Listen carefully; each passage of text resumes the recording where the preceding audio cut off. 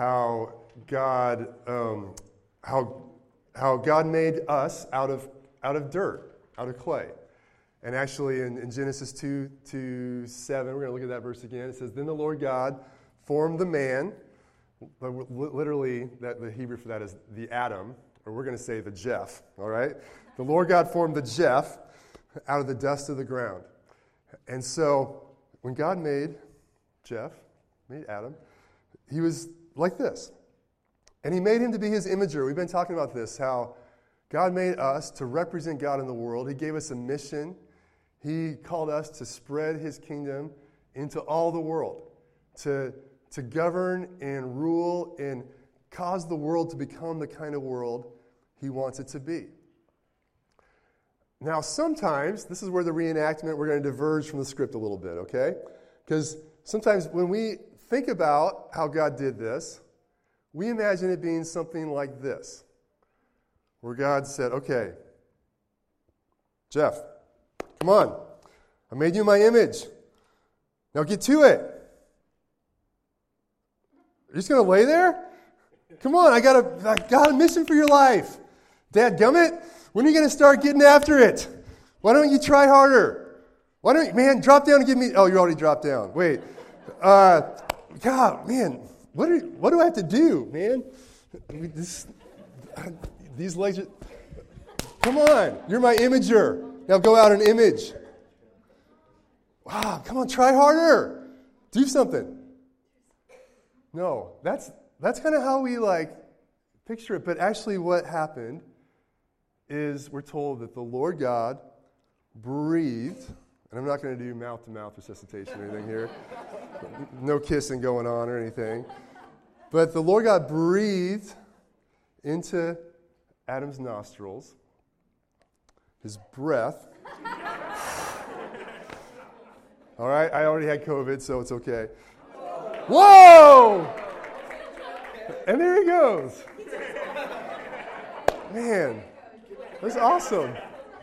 Let's give Jeff a hand. That was took some courage there. So you may be going, what was the point of that? And by the way, I just have to mention one other discrepancy. Probably Adam's complexion was a few shades darker than Jeff's as well. But anyway, what was the point of all that? Well, a lot of times we fail to realize that everything that God calls us to do is not something we just stir up our gumption and do. But it was the breath of God. It's the breath of God that comes into us and empowers us to be and to do who he called us to be and to do what he called us to do.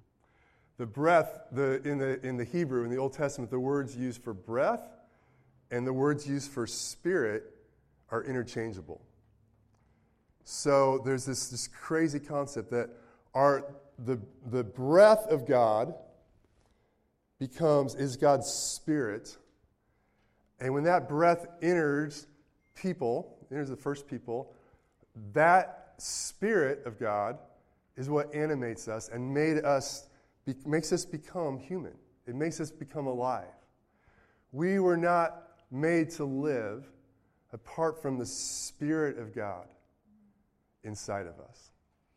We are not able to live or to function the way God called us to live or to function apart from the Spirit of God coming inside of us.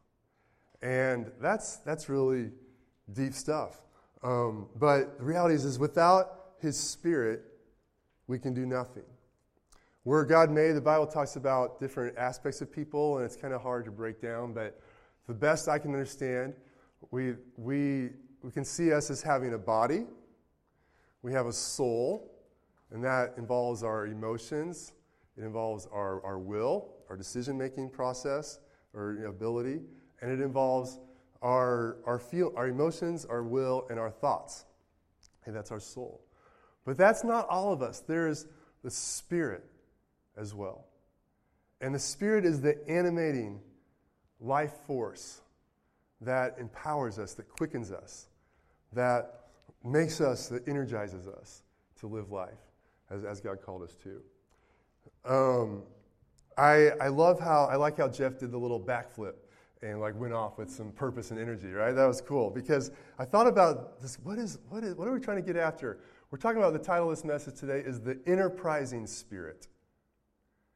The enterprising spirit. When we look at, we talk about the Spirit of God, the Holy Spirit, there's a lot of confusion, a lot of weird ideas about what God's Spirit is like, or a lot of just ignorance about the Spirit of God, or the Holy Spirit, which is actually, in the mystery of God, the third person of the Holy Spirit. The third person of God in the Trinity is God the Father, the Son, and the Holy Spirit. And oftentimes we just don't know what that Holy Spirit is like. And I think a great way to describe the Holy Spirit is he is very enterprising.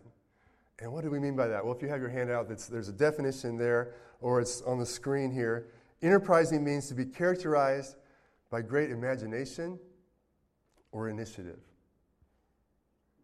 Characterized by great imagination or initiative. God's Spirit is very imaginative, very creative. There's a whole lot of initiative in God, and when we receive His Spirit, we receive that. We get that kind of initiative and energy. Enterprising means ready to undertake projects of importance or difficulty or untried schemes. Ready to do stuff that's tough, that hasn't been tried, that we don't know how it's going to work out. But when God's Spirit comes to us, there's something that we kind of lift up and go, oh, man, I think maybe I want to do this. Maybe God's called me to do this. And it's something beyond our own ability. Enterprising means energetic in carrying out an undertaking. It's not just that, man, I know I should do that, but there's an energy. We become, as we receive God's Spirit in our lives, did I almost kick something over there? Too much that enterprising spirit in me. Watch out, I'm going to knock stuff over. But there's an energy that we want to live with. Now, one of the dastardly effects of sin is that as a result of sin entering the world, when Adam and Eve sinned, that Spirit of God, who is not only with them and fellowshipping with them and walking with them and actually in them, in some sense, the Spirit of God was no longer in them in the same way that He had been before. People became spiritually dead. We are spiritually dead because of our sin. And as a result of sin, we're designed to live with the Spirit of God just flowing through our lungs and being full of God's Spirit. But one of the biggest consequences of sin is that is no longer true in the same way that it was when God created us.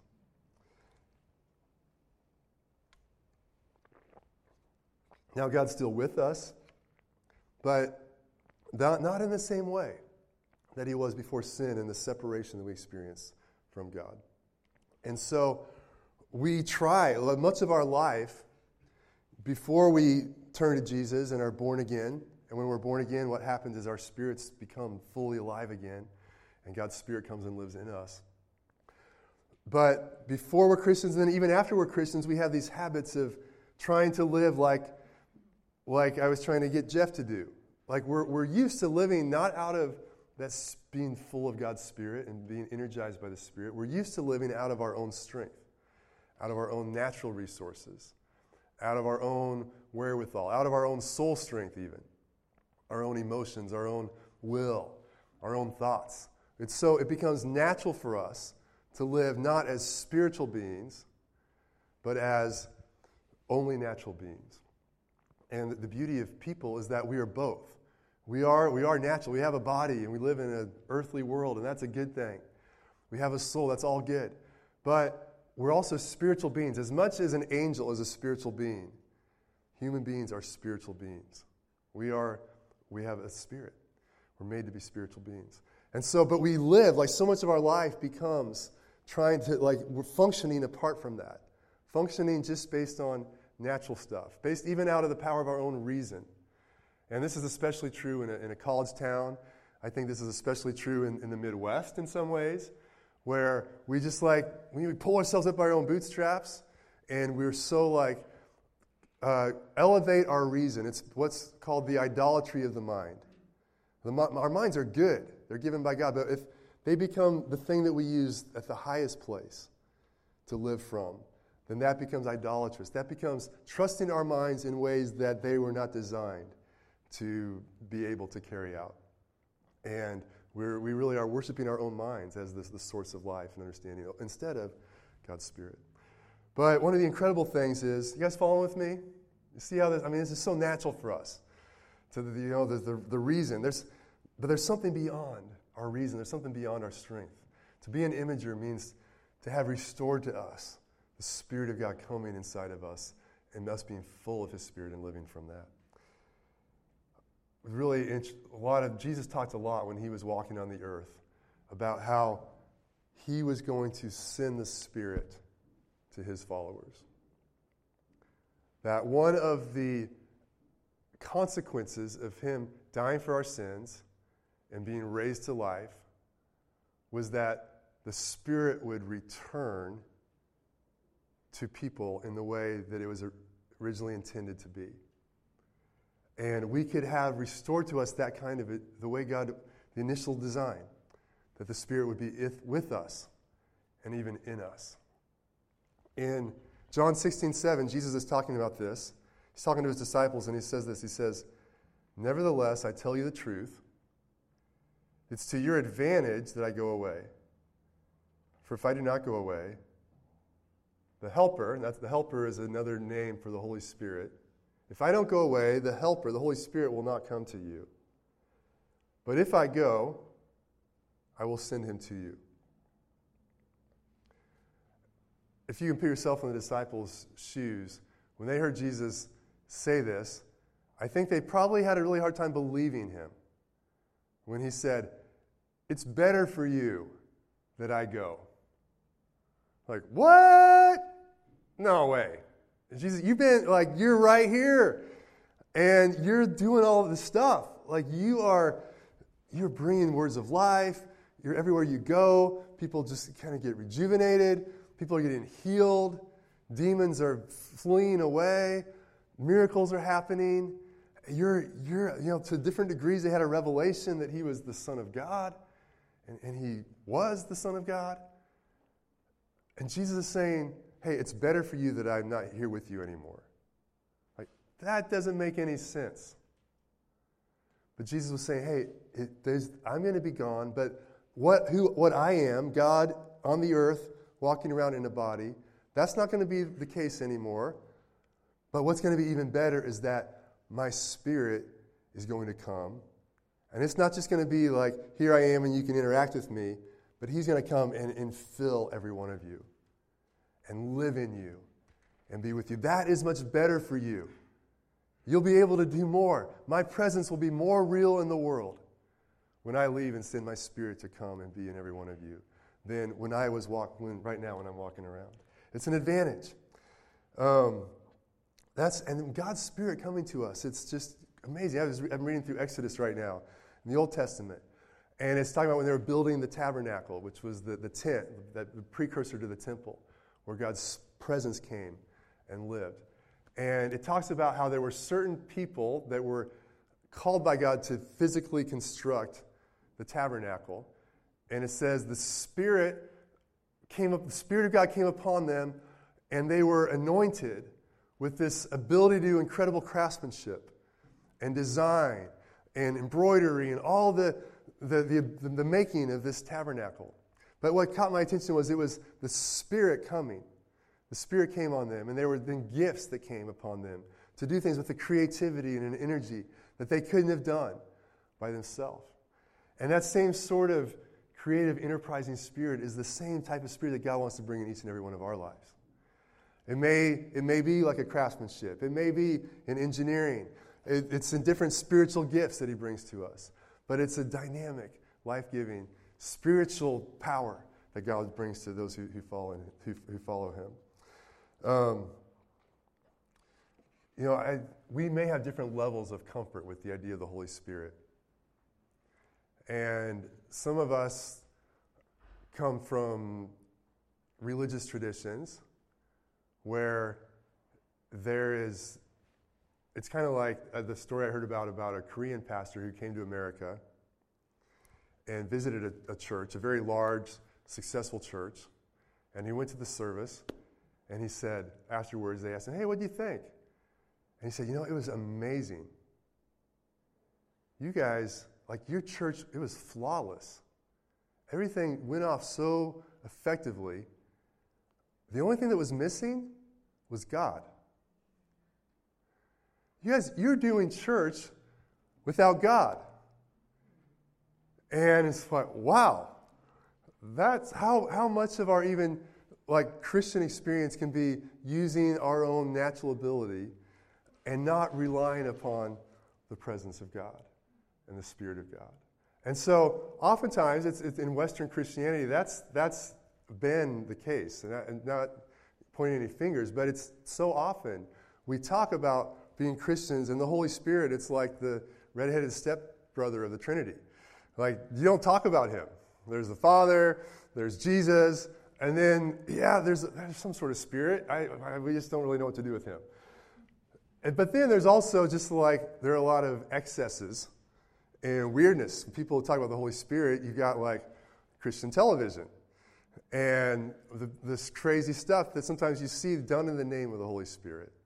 And some of us have had experiences with people maybe being overly forceful or just weird. Like, okay, you need the Holy Spirit, so that means you need to do this. And there can just be some strange things that are done in the name of the Holy Spirit.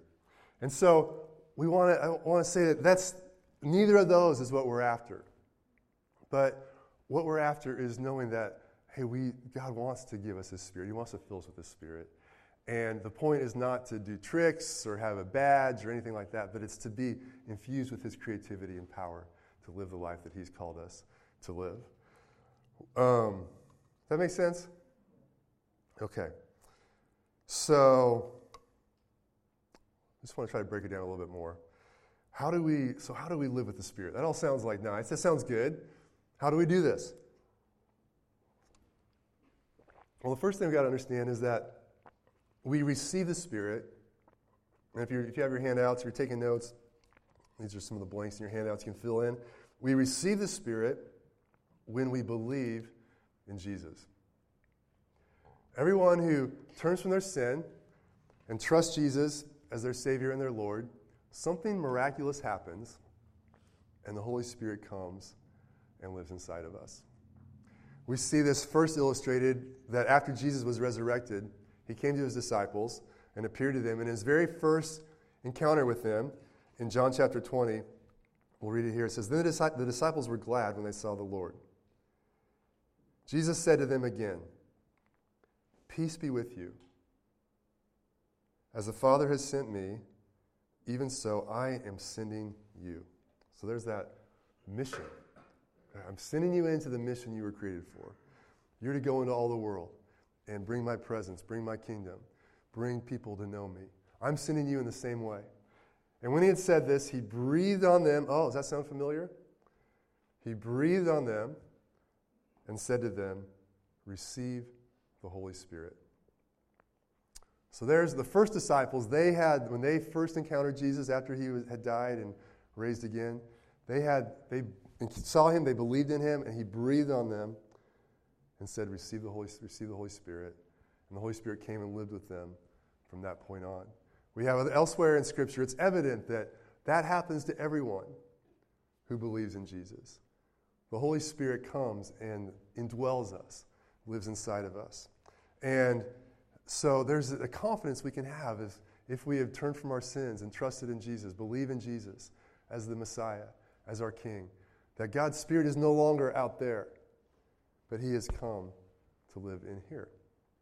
And it's really cool when you study the New Testament, that it seems that what happens when that happens is that not only does the Holy Spirit come and live inside of us, but it's like our spirits that were spiritually dead become alive again.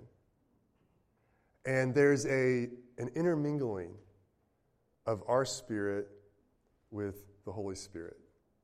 In fact, when you're in the Greek in which the New Testament was written, there was no punctuation, there were no periods, there was no capitalization. And so when the New Testament writers are talking about the Spirit, it's oftentimes hard to tell if they're talking about the Holy Spirit, capital S, or our spirit, little s. It's talking about the Spirit in us, and it's really just so intertwined and coming together as one in a sense that we don't know. Like, is that God's Spirit? Is that our spirit? It's because really our spirit is designed to be really God's Spirit in us, animating us and energizing us. So we receive the Spirit when we believe in Jesus. Now, this next point is really, really important. Our hosting affects our interaction with the Spirit. Okay, what does that mean? Our hosting affects our interaction with the Spirit. So everyone who believes in Jesus, the Holy Spirit comes and lives in us.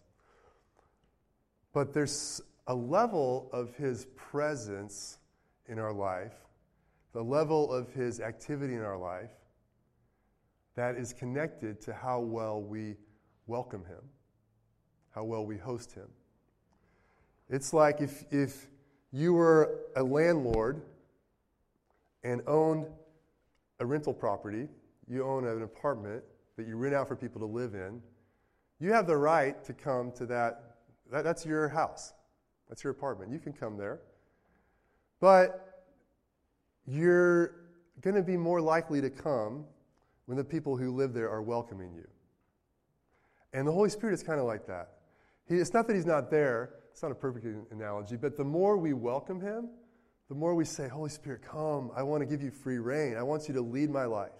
I want you to direct my life. What are you doing? Where are you going? I want to listen to you.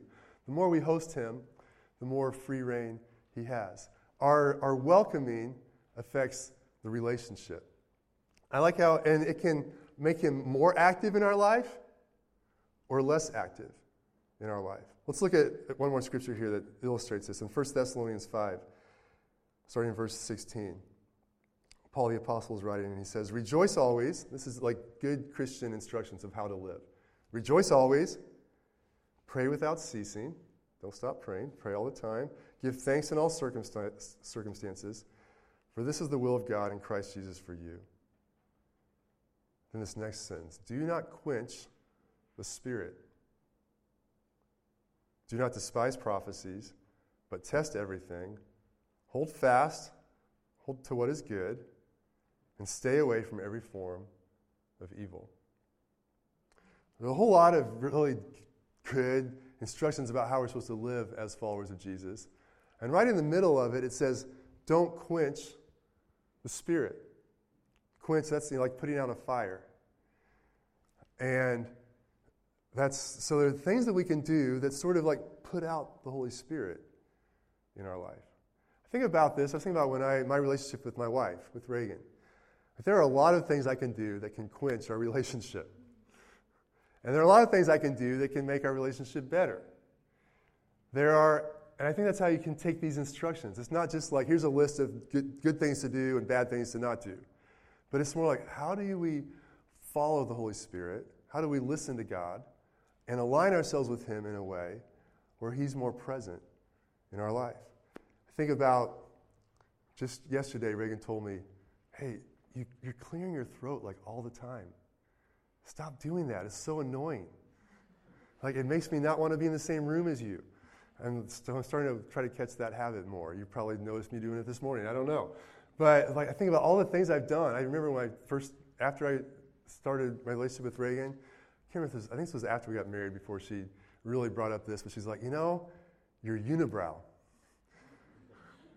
I don't like it. Like, why don't you trim that sucker? And so, for the last 25 years, I haven't had a unibrow.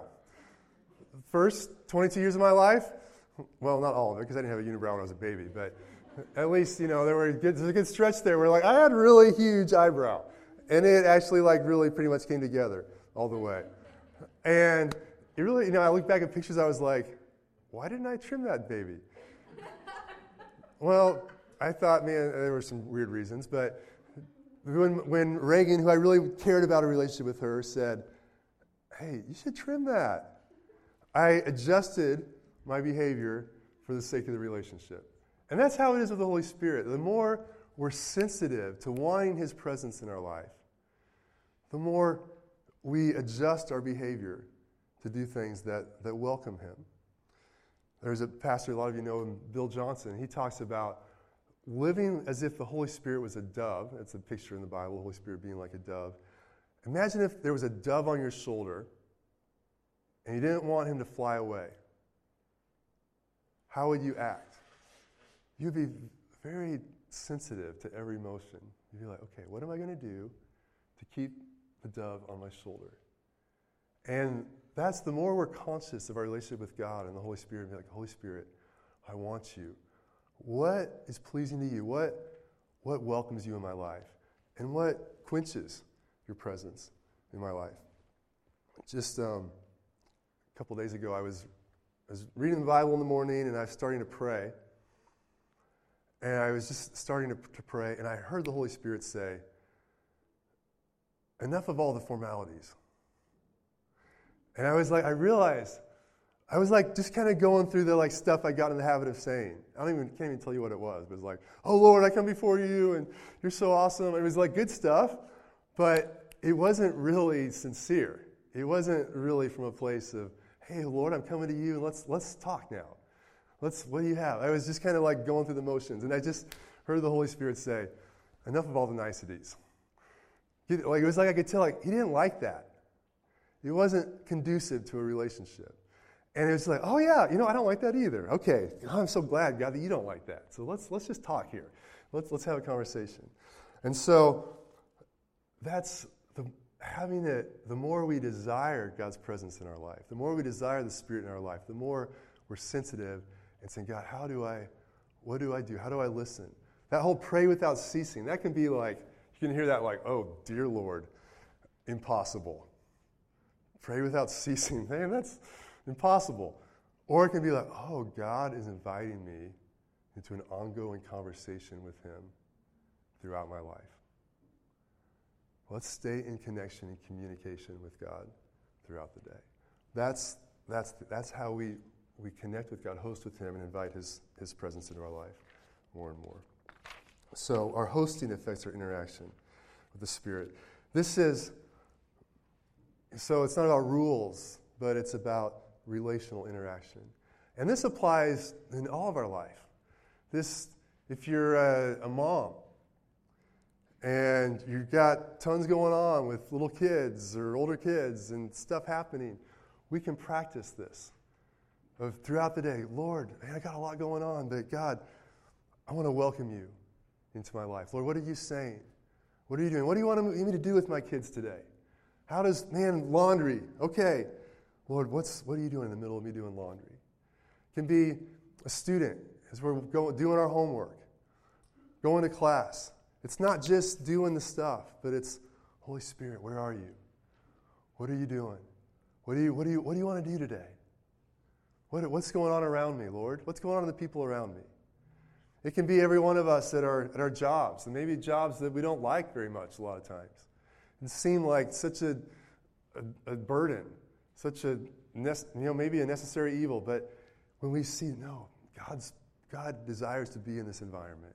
He desires to partner with me. He desires for me to host Him in this environment. Lord, what are you doing? How can I do my work with you and for you and part of your purposes? Holy Spirit, where are you? Come, be more involved. Man, that changes what we're doing dramatically. I got to fix a toilet at my house again. I'm like, okay, can I do this? Man, that's a real test. If I can host the presence of God's Spirit as I'm fixing a toilet, man, that's going to be a really good experience. Man, I hope it goes well. We'll see. It hasn't gone too well oftentimes in the past, so hopefully it goes better this time. So last thing I want to talk about here, really, or the next thing is God's presence in our life. We need Spirit empowerment in our life. This isn't just like, oh, that's a nice thing. But just like Jeff needed the Spirit of God to come in him, we need the empowerment of the Spirit in our life. We need it for life, and we especially need it to be part of the mission that God's called us to. We especially need it to be his representatives and to see him use our lives for his glory. It's not just a matter of like, oh, well, am I a good Christian? Am I going to heaven? But it's like, or what do I know? It's not even just a matter of like, what do I know about God? How much Bible knowledge do I have? But if it's like, oh, can I lead someone to Christ? Oh, I need the empowerment of the Spirit. I can't do that without, and God's called me to do that. God's called me to lead other people to Jesus. I can't do that. In my own life, I have tried for a number of years to be a good Christian, and God was doing good things in my life, but it was when I really began to experience more of asking God for his empowerment, asking God to baptize me with the Holy Spirit, asking God to give me spiritual gifts, and just really lead me with the greater empowerment of his Spirit. Things started to change, and I found myself, I was in college at the time, I found myself just having a boldness. I had been the most shy, quiet, afraid of talking person in any environment I was ever in, pretty much.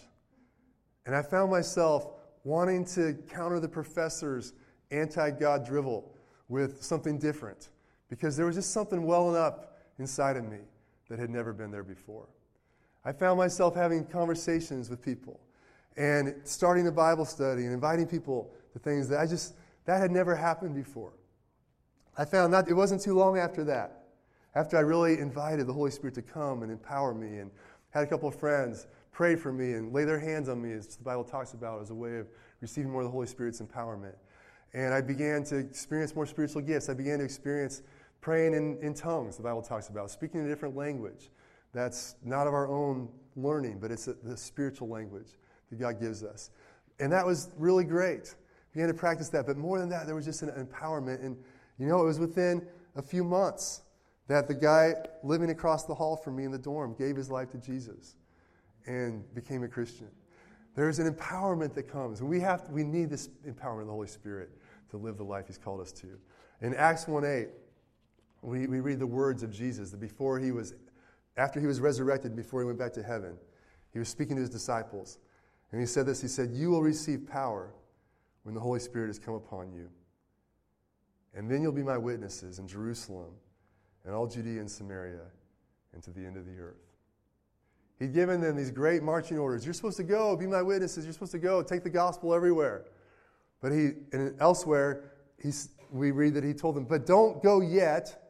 Wait in Jerusalem, because first you need to receive power from on high.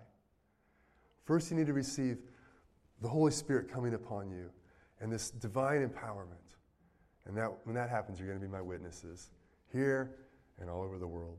And that's exactly what happened. They waited. The Holy Spirit came upon them in a powerful way. And they were emboldened and empowered and energized to become enterprising people who spread the gospel around the whole world. In Ephesians 5:18, we're told, don't get drunk with wine. Oh, shoot, there's another rule. Don't do that. No, but missing the point. Don't get drunk with wine, for that's dissipation. That, weakens you. It doesn't empower you. But be filled with the Spirit. Hey, what we're really looking for so often in other things, we're looking for this empowerment. We're looking for something to help us change our personality and come out of ourselves and be free. But we're told, man, that's not where it's at. Don't look to that, but be filled with the Holy Spirit. That's where this empowerment comes from. And literally the Greek tense of this is be continually filled. Live a life of being continually filled with the Holy Spirit. How do you know when something's full? It's interesting. I've had debates with people about whether or not they were filled with the Holy Spirit. It's kind of funny because it's not a intellectual question. When something's full, when this cup is filled, you know it's full when it starts to overflow. You fill it up until it's full, and then when it's pouring over, that's when it's filled. And when the Holy Spirit is filling our life, there's an overflow. There's an energy.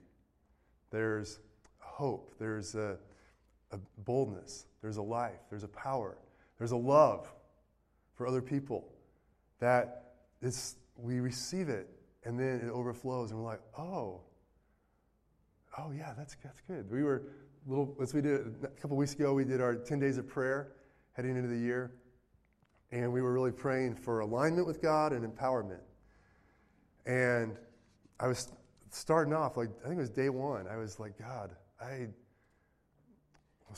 we need empowerment. I was like, I don't feel very empowered right now. I said, okay, wait. I've learned a little bit. What do I do now? Okay, wait, just ask God. God, would you fill me up with your Spirit? And the moment I just prayed that, I was like, oh, I think I got it. Sometimes it can be that simple. You just ask God to fill you, and like, oh, okay, he did it. Man, now there's something more. And I tell you, I pray that prayer over and over and over again because we get filled, but we leak. And we have to be continually refilled. Like, God, fill me with your Spirit. Would you come? Would you fill me? A lot of times I can tell, how do I know when I'm being filled with the Spirit? There's creativity that comes.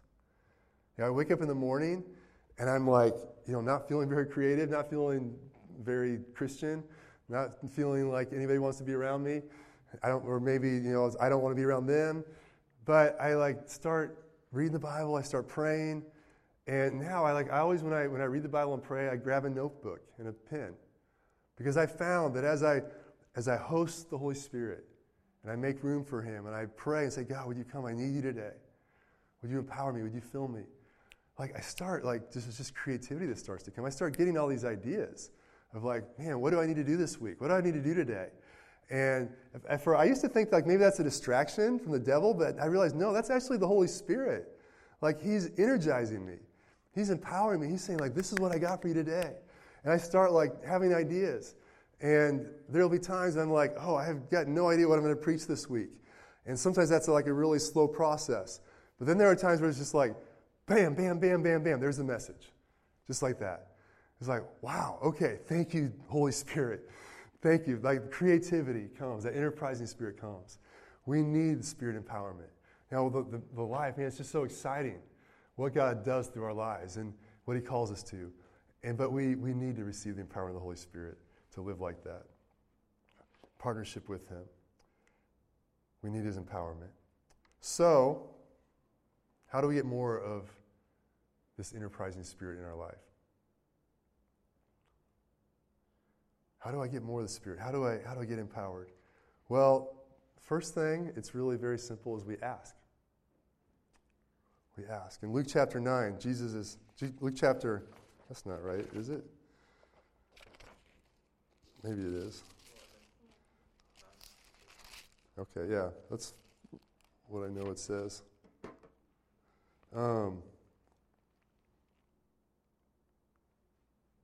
But it should be Luke 11, 9 through 13, yeah. So Jesus is teaching, He says, I tell you, ask, and it will be given to you. There it is, ask, and you'll receive. Ask will be given to you, seek, and you will find, knock, and it will be open to you. For everyone who asks receives, the one who seeks finds, and to the one who knocks it will be opened. What father among you, so there it is, just, ask and you will receive. Seek and you will find. God answers when we ask Him.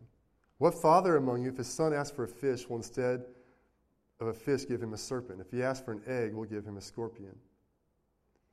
If you then, who are evil, I've heard people say we shouldn't ask God to fill us with the Holy Spirit because then maybe the devil will come into our life. That sounds insane. But people really they're so scared of the spiritual world that they're no, don't ask for the Holy Spirit because I don't know what to do with that spiritual world.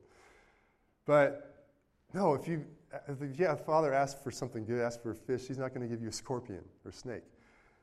He goes on, if you then who are evil know how to give good gifts to your children, how much more will the Heavenly Father give the Holy Spirit to those who ask Him?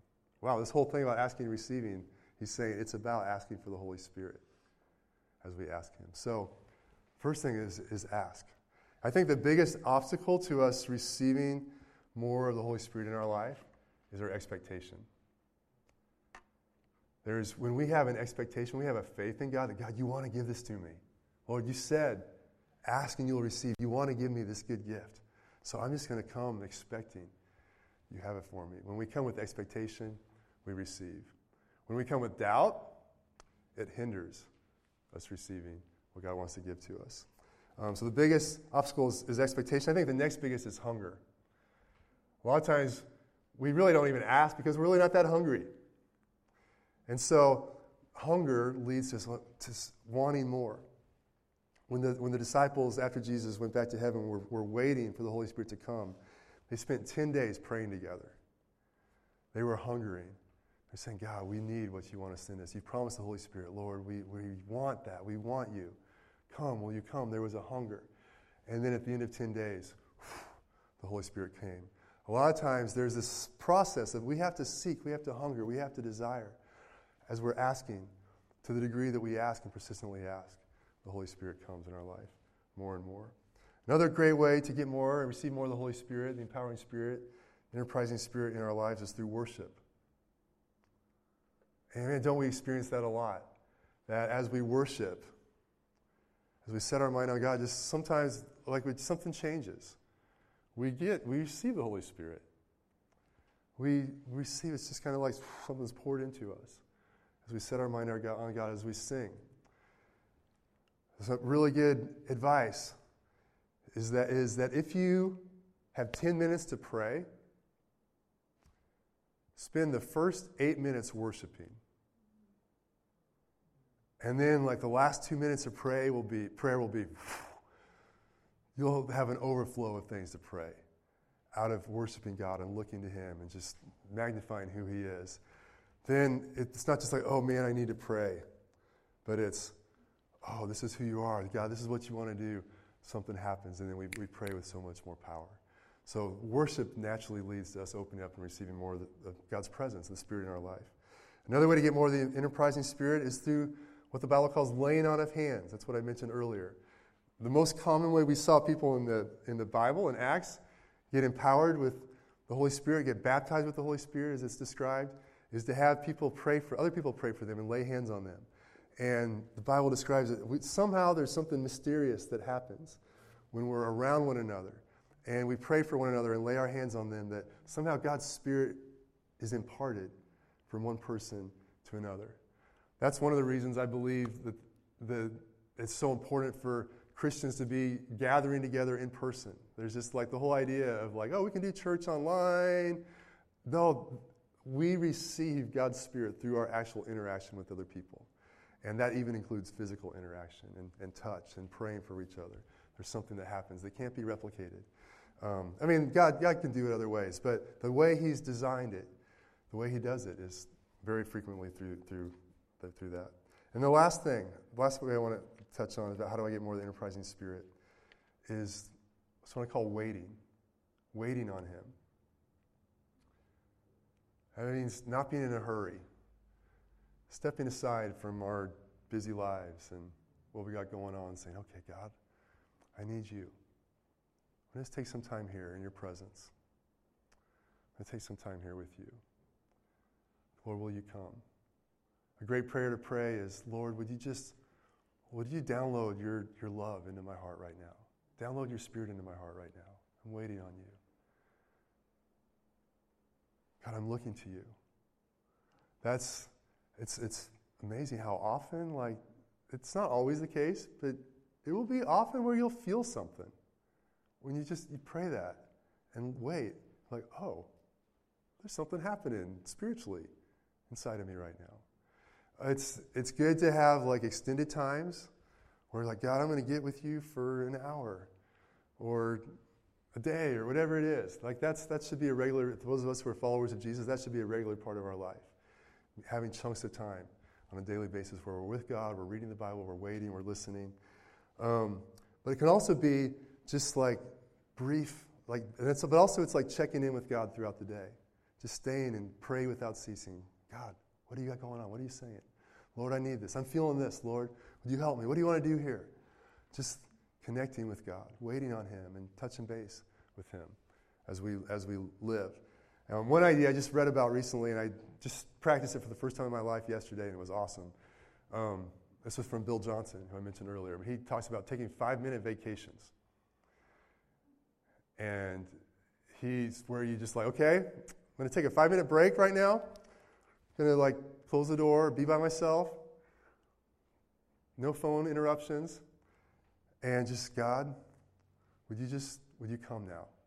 Would you download your love to me right now? I'm just going to like linger with, I'm going to wait with you. A 5-minute vacation. Well, give me your love. I did that yesterday, and I wasn't feeling very loving. And it was like, oh man, okay, God, there's your love. Yeah, you are, man, you're so with me. You're so for me. You really like me. God, I can't believe how much you love me. God, thank you so much, Lord. This is great. I needed this. This is good. And then there's this like, the overflow starts to happen, where it's like, okay, yeah, man. I start just wanting to love other people. This project that I'm working on is like, oh yeah, it's not just about this project, but this is a way to love people. And okay, God, how can I love people more? Lord, and there's just a love and a prayer and a faith that comes as we wait and receive from Him. So we're just going to take a minute and do that right now. Worship team, you want to come on up here? I just want to take a minute for us to not just talk about receiving more of the Holy Spirit, but receive a little more of Him right now, or a lot more.